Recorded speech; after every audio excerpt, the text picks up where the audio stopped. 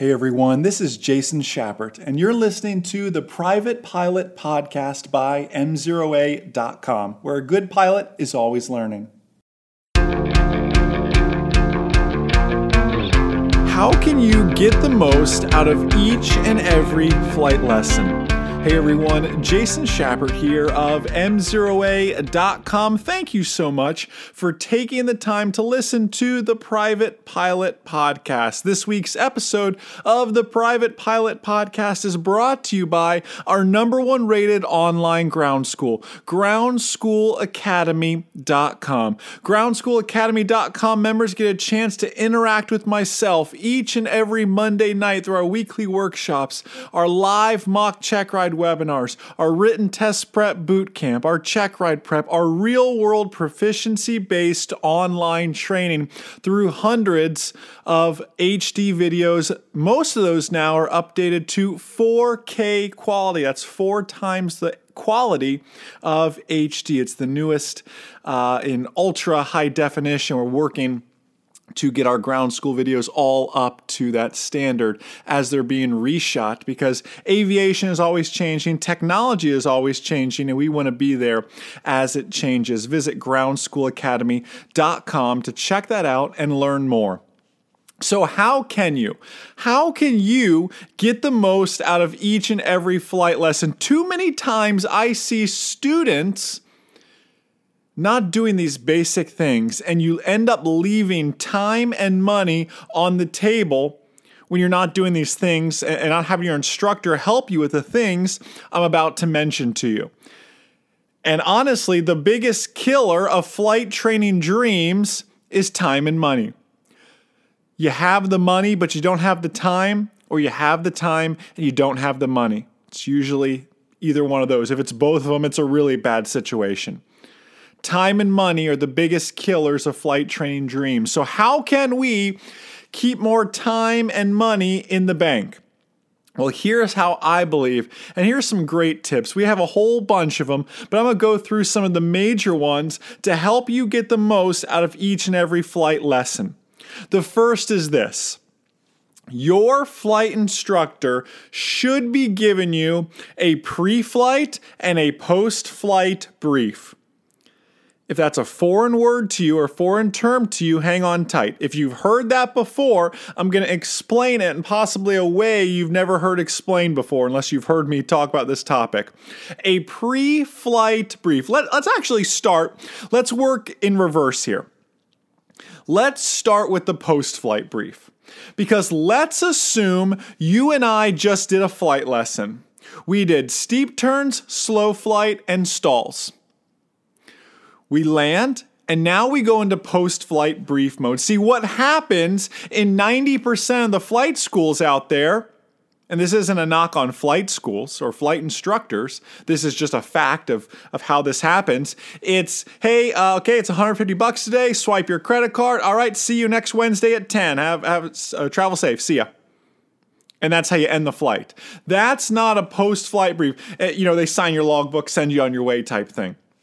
A proper post-flight brief sits down and plays Monday morning quarterback. They sit down with you and say, okay, listen, Jason, your steep turns were good today. Remember, you've got to keep looking outside. Steep turns are a visual flight maneuver. So, and if any time you feel it's getting a little bit low, sometimes pitching it back isn't always the answer. You end up tightening up the turn that way. You need to take a little bit of bank out in those cases.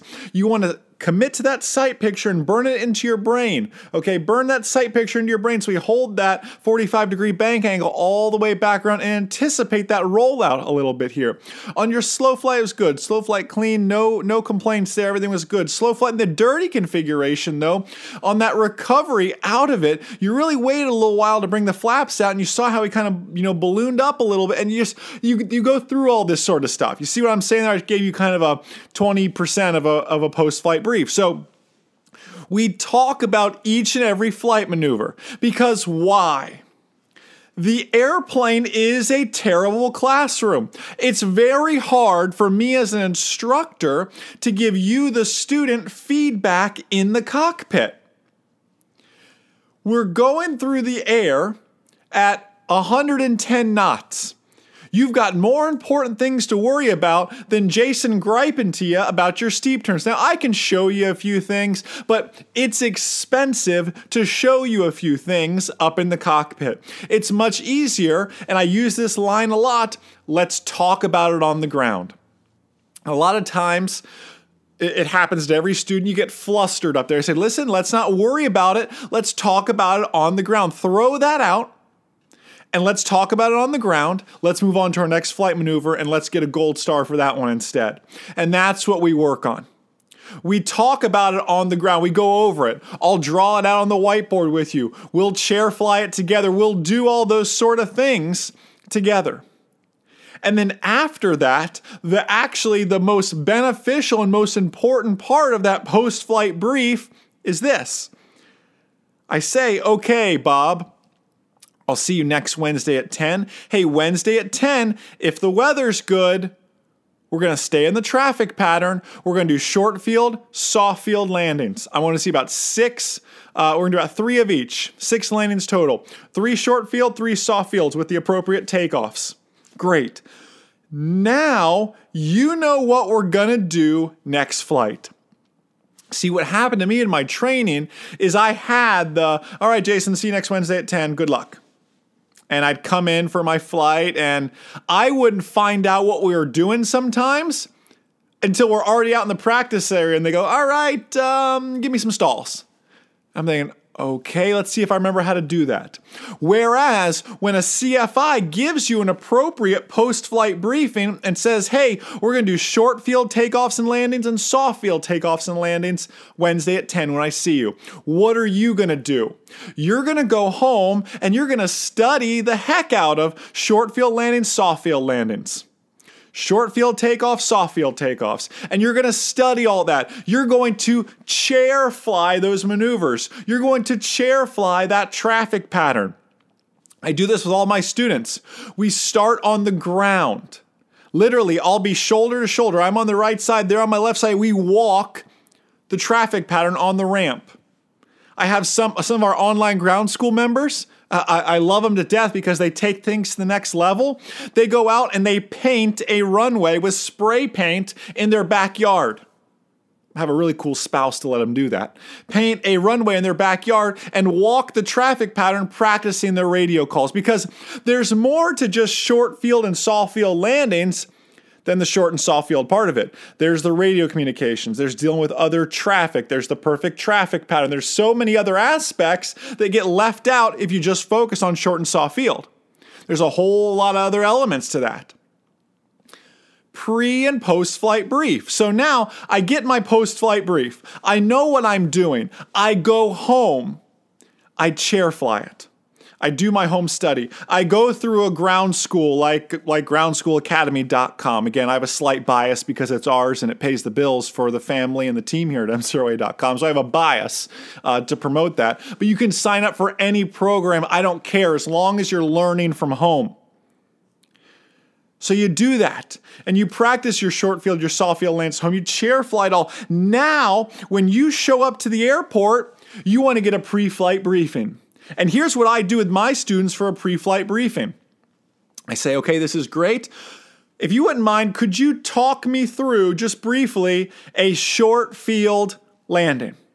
And we'll walk the traffic pattern on the ramp. Beautiful. Hey, if you wouldn't mind, let's go around the pattern again virtually as we walk this rectangle on the ramp here. Everyone might look at us like we're silly, but it's okay. We're saving money. Talk me through now a soft field landing. Let me hear the kind of radio calls you're going to make. And that's a pre-flight brief. Then I go out and I pre-flight the airplane and get everything all ready. But I establish, here's what we're doing today. Here's how I plan on doing it. Do you have any feedback, Mr. or Miss Instructor, before we go out there and do that? Now you say, Jason, this all sounds well and good, but how do I get my instructor on board with this? My instructor doesn't do pre and post-flight briefs. In fact, usually when we land, the next student is waiting and I feel like I'm just kind of pushed out there, out into the parking lot, like move on. Or a lot of times, Jason, I get there and my instructor's still flying with another student. He lands, signs their logbook, and and while he's doing that, he has me pre-flight the airplane. There is no time for this. You've got to realize that you are the employer of that flight school and of that flight instructor, not the other way around. So when you go in with that mindset of, I'm paying you, I'm actually the boss. You may have all the knowledge, and I respect that, Mr. Instructor, and I'm paying you for that knowledge.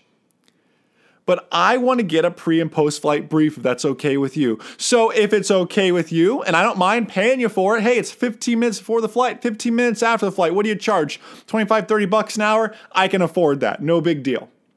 Trust me, it'll save you a ton of money, even if that is the case. Hey, Mr. Miss Instructor, do you mind if I just book you 30 minutes longer? We normally book let's say an hour flight. Can I book you for an hour and a half? Because I want 15 minutes at the beginning, 15 minutes at the end. If you could just respect that 15 minutes on either side, again, you can charge me for it as ground. I don't care.